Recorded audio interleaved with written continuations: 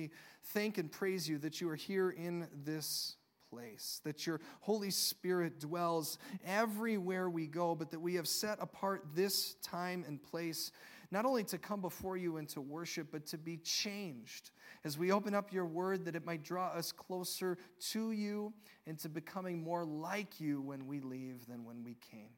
And so we pray all these things as we open up your word. In Jesus' name, amen. Well, today's the second Sunday in a new series that we're calling Here to There. We're actually coinciding this with a bunch of other churches that are doing the same thing. And the concept is simple, that our faith is not so much about a destination that we arrive at. If you're here for the first time and you're looking for a church full of people that have arrived in their faith, you walked into the wrong church. We're the church that's still going. We're the church that's still trying to figure it out.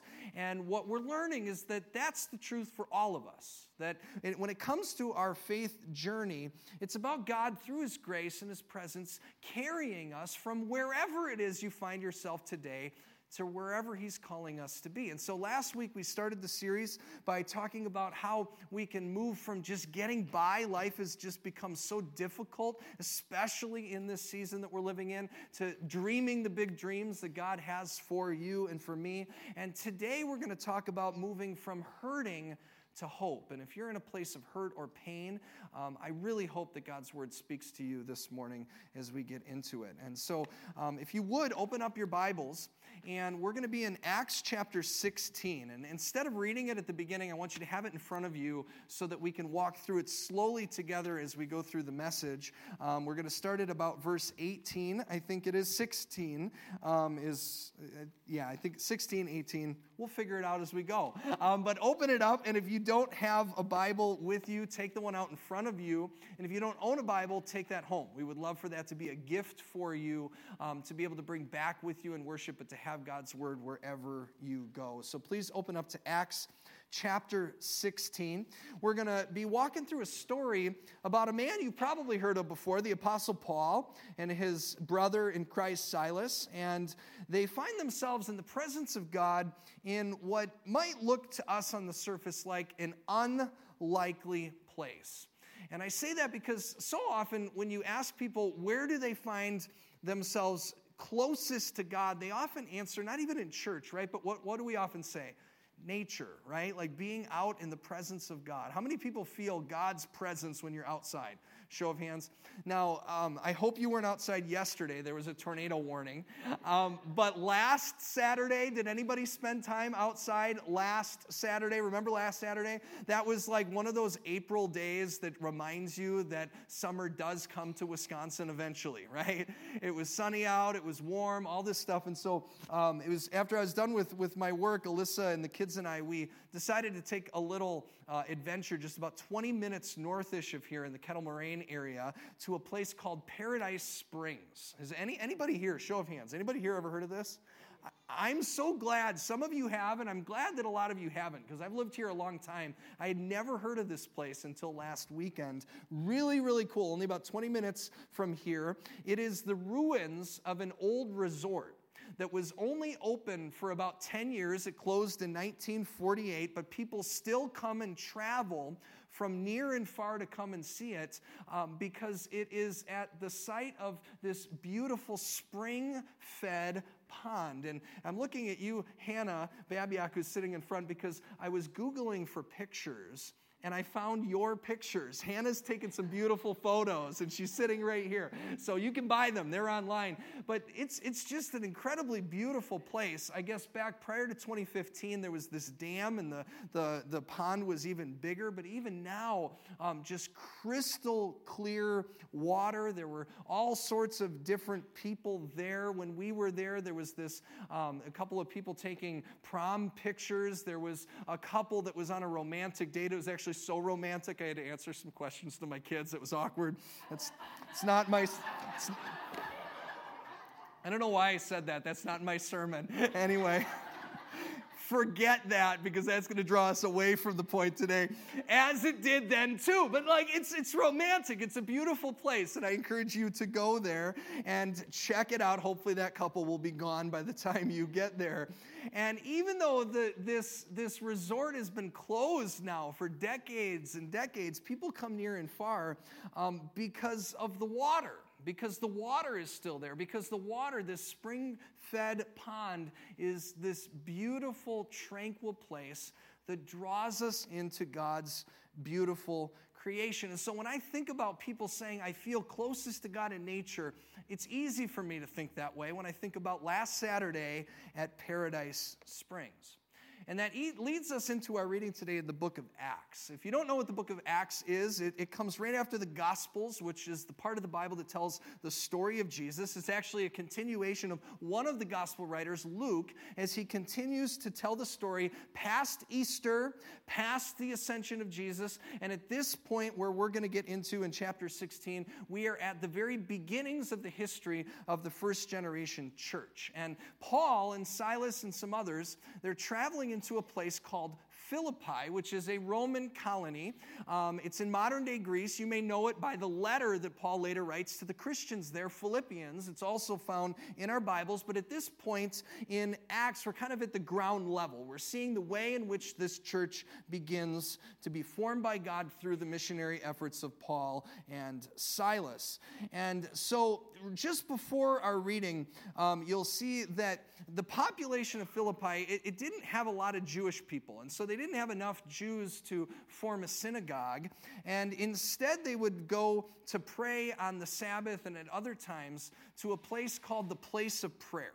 And the place of prayer was often what they would refer to a synagogue or a church as, but in this case, because they didn't have enough people to form a synagogue, they would meet at the edge of the river. And if they ever were to build a synagogue, oftentimes synagogues were built at the edges of rivers because, first of all, it would allow you to do the ceremonial cleansing, but it also told anybody who's Jewish, if you were maybe traveling through and you wanted to go and pray or you wanted to worship, follow the river, and you'll find the place of prayer. And so there isn't a synagogue, but there is a place of prayer along the river in the midst of nature. And Paul and others, they travel to that place. And this isn't part of our reading, but it's part of the context. They come, if you look in front of you at your Bible, you'll see, they come and they meet this woman named Lydia. And so they've gone to the place of prayer. They've gone to pray, and they baptize Lydia, and they baptize her whole household, and she invites them to come over to her house. And you see that she kind of has to persuade them. And it kind of looks to me like a little bit of an interruption, right? I mean, it's beautiful. Hospitality teaches us how we should be hospitable as well. But I'm not so sure Paul and Silas and the others were planning on going to somebody's house. I think they were planning on going there to pray. And it makes me think about a question: what do I do when I go someplace to pray and I get interrupted?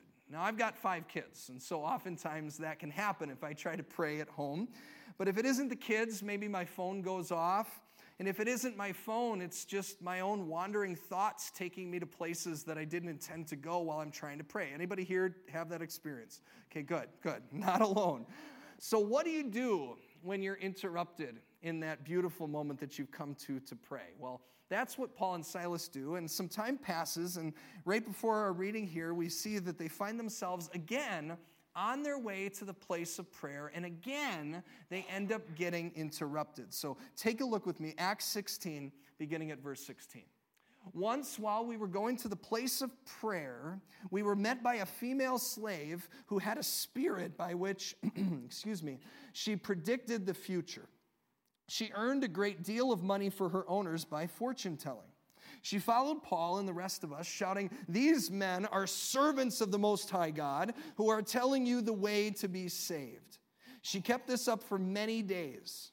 Finally, Paul became so annoyed that he turned around and said to the spirit, "In the name of Jesus Christ, I command you to come out of her." And at that moment, the spirit left her.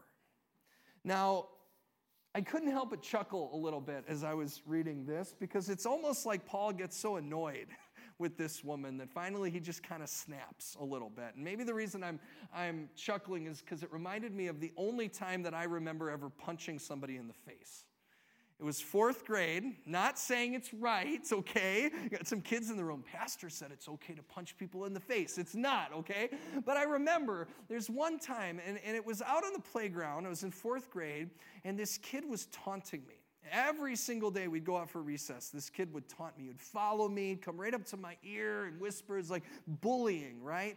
And I remember eventually I just couldn't take it anymore. And so 4th grade Tom turned around, and I popped him in the face. And I broke his glasses, and he started to cry, and then I started to cry, and we went to the teacher. We're both crying. We were friends again within a week. So, not that big of a deal, but I'm watching Paul here, and it says that he became so annoyed at this woman who just won't stop taunting him. It's not her. It's the evil spirit that he turns around, doesn't pop her in the nose, doesn't break her glasses, but he turns around, and he says, in the name of Jesus Christ, I command you, leave the woman, this evil spirit, and the evil spirit leaves her. And I wish that I could end a sermon about pain and hurt right here, right now. And I wish I could just stop preaching today, right this second, and say to all of you here, anybody who's got pain, anybody who's suffering, anybody who's going through anything, right now, you come forward, and I'm going to pray the same prayer over you that Paul prayed over this woman, and you're going to be healed, and I'm going to be healed. It's going to be like Oprah. Everybody gets a healing, and we're all going to leave. I wish that that's the way this story went. My son, my 7-month-old son, Grayson, he had a tummy ache last night. And I said at the first service, you have to forgive me if I fall asleep at the pulpit. Ted, you'll have to come finish reading my sermon because it may very well happen. And I tried to pray that prayer over him overnight, but it didn't work. In the name of Jesus Christ, go to sleep. No, I didn't. I didn't. And you know why I didn't? Now, I've seen that prayer work. I've seen it. The power of prayer. God can do it. And sometimes he does. But those of us that have walked with God for any length of time, and those of us that have walked with God through suffering, you probably know that usually it isn't that simple. And what we'll see here is that it wasn't that simple for this young woman. Just because the spirit is removed from her does not mean the rest of her problems fade away. And actually, the problems that came from her pain begin to extend to the people around her, namely Paul and Silas. Now, remember this woman that he turns around and says, in the name of Jesus, I command you come out of her. She was a slave. And her slave owners were using her to tell fortunes, and they were charging people to tell fortunes. A fortune teller, just like today. And now she doesn't have the ability to do it because it was that spirit inside of her, which means that now her life is at risk, and now their income is at risk, and they're angry. And because they're angry, now Paul and Silas' lives are going to be at risk as well. Take a look at verse 19. When her owners realized that their hope of making money was gone, they seized Paul and Silas and they dragged them into the marketplace to face the authorities. They brought them before the magistrates and they said, these men are Jews, and they're throwing our city into an uproar by advocating customs unlawful for us Romans to accept or practice. Now, again, remember, they're in Philippi. There's not a lot of Jewish people. They're not even enough to establish a synagogue. And I can almost hear Paul at this point as he's being accused in the public square. I can almost hear him saying, we were just trying to go to the river to pray. We were just trying to go to Paradise Springs. I was just trying to have a quiet Sabbath. I wasn't asking for any trouble. I healed the woman. I didn't punch her like Tom would. Like you can almost hear Paul saying that now. Verse 22, the crowds joined in the attack against Paul and Silas. And the magistrates ordered them to be stripped and beaten with rods. And after they had been severely flogged, they were thrown into prison. And the jailer was commanded to guard them carefully. When he received these orders, he put them in the inner cell and fastened their feet in the stocks. Now, just take this in. The reason we're reading it slowly is because every detail is important. Just peel back the injustices in this story. right? Paul and Silas, they're in Philippi to tell them about the good news of Jesus, and they're going to the place of prayer. And they baptize a family, Lydia, right? They go to her house. They accept her hospitality. And then the next time they go, they rescue this slave girl who's possessed by an evil spirit. And now, because of all the good that they've done, they've been beaten and they've been thrown into prison. And it was all just on their way to pray. We were just trying to pray. And it leads me to ask another question. When do you give up, right? Like, at what point do you stop? In the midst of the pain and the injustice and the hurt, at what point do you say, enough is enough? I'm not going to pray anymore. Is it the first interruption? Is it the second one? Is it when you're arrested? Is it once you're beaten? Is it when you're shackled to the floor? At what point do you just say, God, I'm done? And I ask that question because for Paul and Silas, they do the opposite of what you might think. They're just actually getting started. Look at this, verse 25. About midnight, Paul and Silas were praying and singing hymns to God, and the other prisoners were listening to them. Paul and Silas have been interrupted. They've been unjustly arrested. They've been beaten. They've been in prison. And they're singing hymns to God in prison while the other prisoners are listening. Why? Is it because they're crazy? No. It's because the first thing that we learn here is that hurt is attracted to hope. Hurt is attracted to hope. It's hope that Paul and Silas were singing about. And I instinctively did the same thing last night as I'm rocking my 7-month-old. He's such an even-tempered little guy. He's never unhappy. He's always smiling, which told me his poor little tummy must have been in so much pain. And so, no, I did not try to perform an exorcism on him. You know what I did? I sang, Jesus loves me, this I know, over and over again. And I kid you not, it was the only thing that could get him to quiet down. Paul and Silas were not singing crazy songs. They weren't whistling in prison. They were not singing Mr. Rogers, It's a Beautiful Day in the Neighborhood. That would have been crazy. They were in prison. It's midnight. They can't sleep. But instead of allowing these interruptions to stop them from praying, but to stop them from having faith, instead, they see the interruption as an opportunity to have more hope, to pray, to sing, because it's in that moment that they need hope. They need hope because they're hurting. And it makes me think about our answer to the question, where do I feel closest to God? So many of us feel closest to God in nature, right? And we say that because we're thinking, yeah, I feel closest to God when it's sunny out, and it's about 78 degrees, right? Spring is good. Things are green, right? But maybe before all the mosquitoes came out, like you have an idea of what that looks like. And yet, isn't it in the middle of the storms that we need the hope of God? I may have experienced the hope of God at Paradise Springs last Saturday on a warm, sunny April day. But yesterday, this Saturday, there was a tornado warning. And we were in our basement. And it's in the midst of storms that we need God. And if we wait for the ideal moment to come and say, well, I'll pray when it gets sunny again, we might never actually get there. But if we see the hurt and the pains and the storms as invitations to pray and sing, we will find that those moments, not only will they draw us into the comfort of a God who himself came to suffer, but they will have another effect, and that is that they will attract other people that are hurting to the hope that you have as well, because hurt is attracted to hope.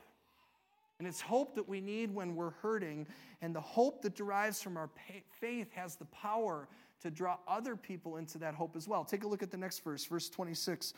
Suddenly there was a violent earthquake. So they're singing, right? It's midnight. They're shackled. They've been beaten. They're licking their wounds. And suddenly there was a violent earthquake that the foundations of the prison were shaken. And at once the prison doors flew open and everyone in the prison's chains came loose.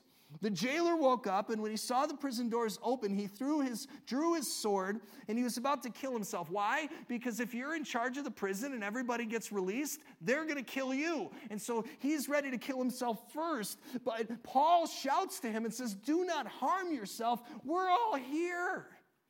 And so look at this story, right? It began with going to the place of prayer, and you've got Lydia.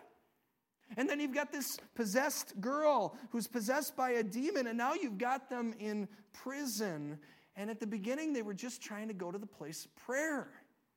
They're just trying to pray, and yet it's in the interruptions and the frustrations, and arguably it is in the most painful moment of the whole story here where they are in prison that God ends up showing his presence in the most mighty of ways. And isn't it when you're in prison and you're hurting and when you need hope that you need God to show himself to you in the mightiest of ways as well? Isn't that when we need him the most? And isn't that what prayer is? Prayer is acknowledging the presence of God. It's being aware of the presence of God that's with us always. And it doesn't just happen when we arrive at some beautiful Paradise Springs place. It happens along the way of life, and we're missing out if we're waiting to arrive to get there. Hebrews 11:1, and I quote this verse all the time because I hope you memorize it. So say it with me out loud.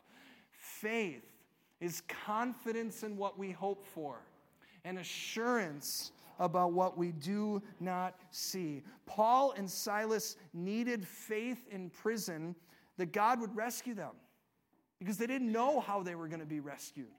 Lydia needed faith in a God that she did not know, but she knew about and she wanted to know more of. The slave girl needed hope that came from God. And in each of these instances, not only do we learn that our hurts are attracted to hope, but we learn that when we put our faith in God in the midst of our hurt, it threatens the status quo.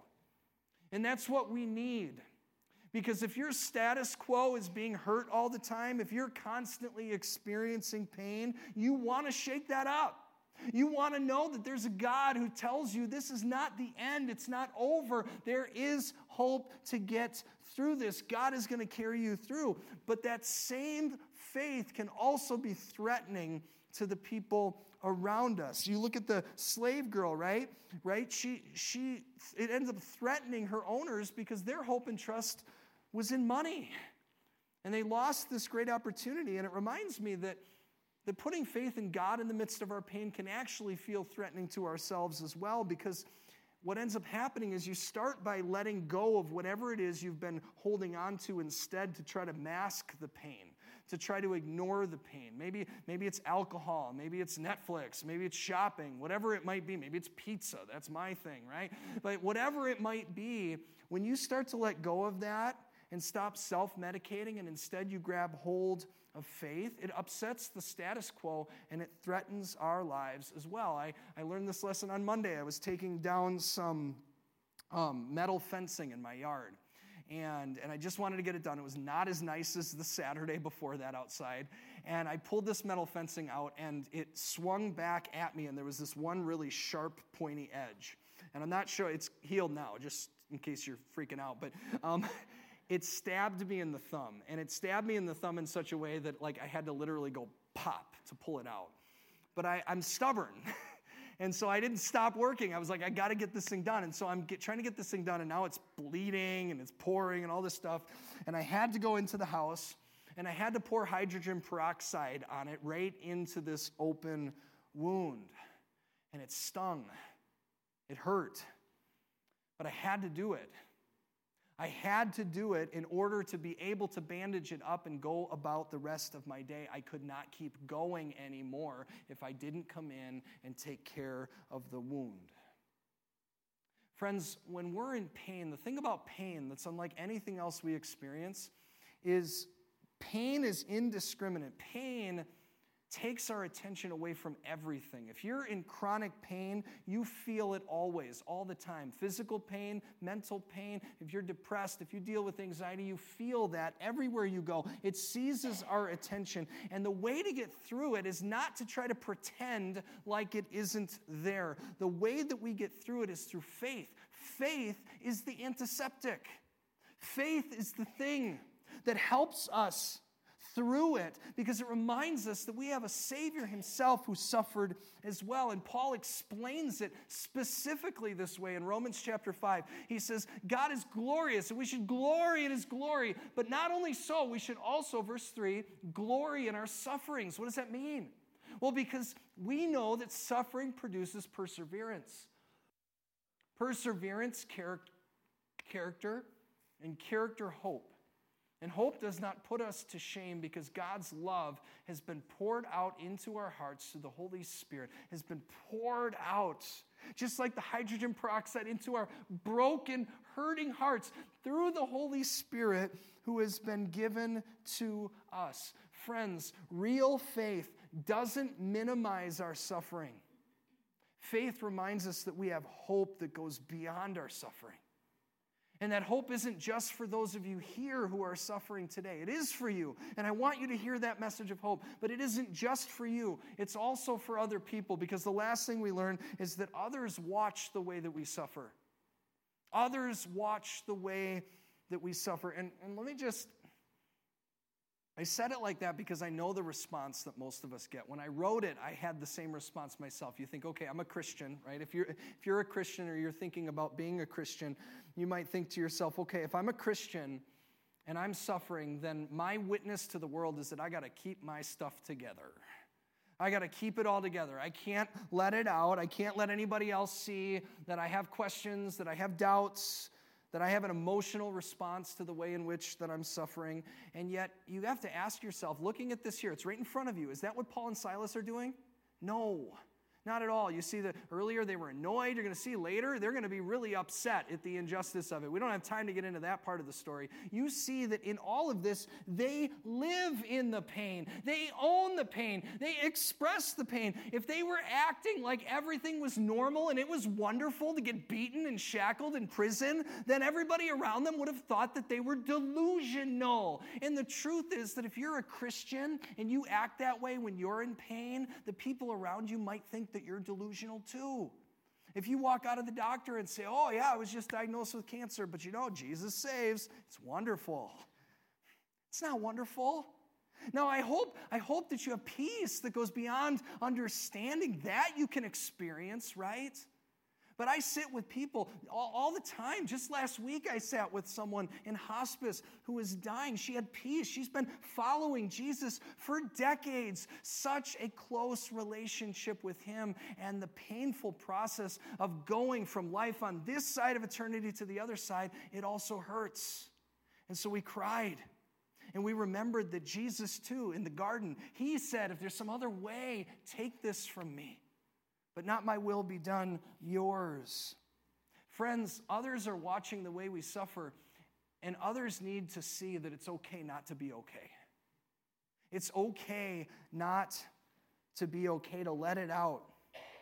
Especially if you find yourself sleepless at midnight in the prison cell of guilt or worry or grief or pain or regret or longing. People are not attracted, let me tell you this, people are not attracted to Christians who never suffer. People are attracted to Christians who suffer just like them and have a hope in a God that goes beyond their suffering. That's what we need. That's what the world needs. And that's exactly what happens next. Look at this, verse 29. The jailer, remember the one that was about to kill himself, right? The jailer called for lights, rushed in, fell trembling before Paul and Silas, and he brought them out and he asked them, sirs, what must I do to be saved? He came to faith, and the guard was spared, and his entire household was baptized. And it's not because Paul and Silas minimized their suffering, but it's because they praised God in the middle of it. And so to close, what I want to leave you with is this. If you're suffering today, the first thing we learn is acknowledge it. Acknowledge the pain. You're in a church of people who say it's okay not to be okay. Sometimes we're not okay. I was up all night with a 7-month-old. There's parts of me right now that are not okay. It's okay not to be okay. Acknowledge the pain because hurt is attracted to hope. That's why we're here. to sing a song of hope, because what you'll find is that in those moments, in those places of pain and suffering, when you turn to the hope of God, they become your place of prayer. You don't need to go to Paradise Springs. Where you are right now becomes your temple, your synagogue, your church. And the greatest miracle of faith is that these men came to God, and they came to God to pray over and over again, and their most wonderful, miraculous encounter in the presence of God was not found at the edge of a river, but it was found in their moment of pain and in their greatest need. And so my prayer is that the same would be true for you as well. And I want to pray for that right now. And so as we ask this beautiful family with a little girl that's going to be invited into this hope through the waters of baptism, as you guys prepare to come up, I want to invite all of you to just close your eyes for a minute as our musicians come forward and as we pray.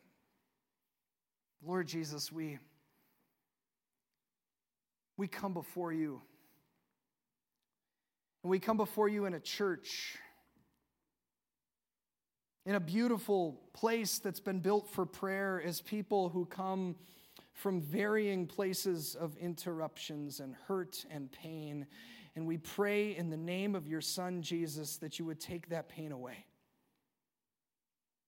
God, for each and every one of us who are in pain, would you take it away? Be it pain from cancer, pain from depression, God, the pain that our world is experiencing, pain in the war in Ukraine, would you take it away? Take it away like you took away the evil spirit, that you took away the imprisonment by throwing open the doors. We know you can, and we come before you, and we ask that you will. And we know that you will because you conquered sin and death itself. And so we come before you asking you to do what we know you will do, and until the day that you do it, may our suffering become a place of prayer. May our suffering draw us closer to you in the moments that we need you the most. We pray this all in Jesus' name. Amen.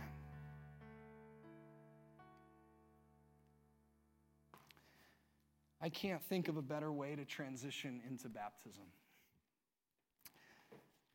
Today, we have the privilege of inviting Emery into the waters of baptism. You can still play if you want.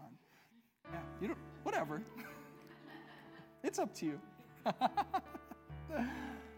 The beautiful thing about this is that little Emery is only just under 2 years old. She has a beautiful dress, doesn't she? You can all say, aw, just kind of soften her up a little bit. Yes. Yeah, she is ready to be Miss America right there. But you know, at 2 years old, she's quite innocent, isn't she? And that's why we need to invite her into the promises of God and the way in which Jesus has given us from the very beginning, the way Paul did with Lydia and the household that came after her and the prison guard, all of these different people. It is through the waters of baptism. What we recognize for Emery is that as she goes into the water, she dies in the waters of baptism to be brought forth to new life in Jesus. And so we're going to mark her with the cross of Christ, where the seed of faith is watered as she comes to an age where she can claim for herself Jesus as her Lord and be a disciple on a journey with him. And we recognize that it's a journey. We recognize that today is not the destination. It's just the beginning of this eternal life. And that Emery has been invited into not just the family of God here at St. John's, but this family here. And that you folks are going to be the greatest influence of faith for this little girl's life as she grows. And so I want you to introduce yourselves, and I'll give you the microphone. Share your name and your relationship to this precious daughter of God. I'm Dan Nellison, and she is my niece. Lauren is my sister. I'm Lisa Nellison, and she's also my niece. I'm Lauren. I'm her mother. I'm Cameron. I'm her father. You can hang on to that. At this time, we recognize that it takes a village to raise a child in the faith. And there are promises that you folks are making in front of the congregation that's going to support and pray for you in those promises as you raise her in the promises that we are about to profess over the waters of baptism. So right now, those promises are going to come before you on the screen. You can take a look back there or up front, and would you profess these things, if you believe them to be true, out loud?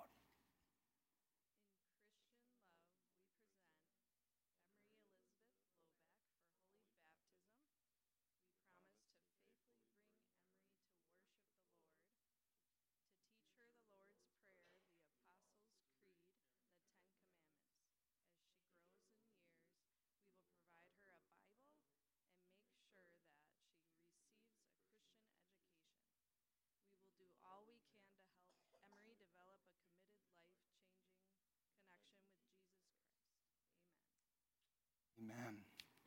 All right, well, let's bring Emery over to the waters. If you want to lean her forward, you're going to get a little wet. Forward. Or back. Let's go back. There's not enough to swim. But the Holy Spirit is in the water. I baptize you now in the name of our God, who is Father, Son, and Holy Spirit. There we go. I know it was a little cold. At different points in history, we would pinch the child to remind ourselves that the power of sin has been released. As she has been invited into the family of God, you are now a daughter of the King of Kings and the Lord of Lords. And she says, I love that, but don't touch me. And so I'm going to do this part because I know she's going to like it a lot more. Emery, here's what this means. And you're going to learn this for the rest of your life. You see that?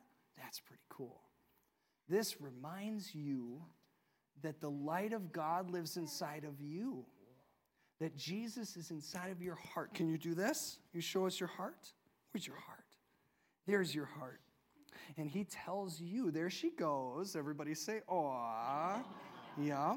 And this light living in you, Jesus says that as you grow, you will let this light so shine before men that they will see your good deeds and praise your Father in heaven. And so we give that to you, even though she might want it. We have a Bible for you here that you may begin to make good on those promises that you've just made before this assembly here. And we have a holy comforter that has been made by hand in prayer by our quilters to remind her and to remind you that God's Holy Spirit is always around her. You know what? If Mom gave it to her, I think maybe that would go better.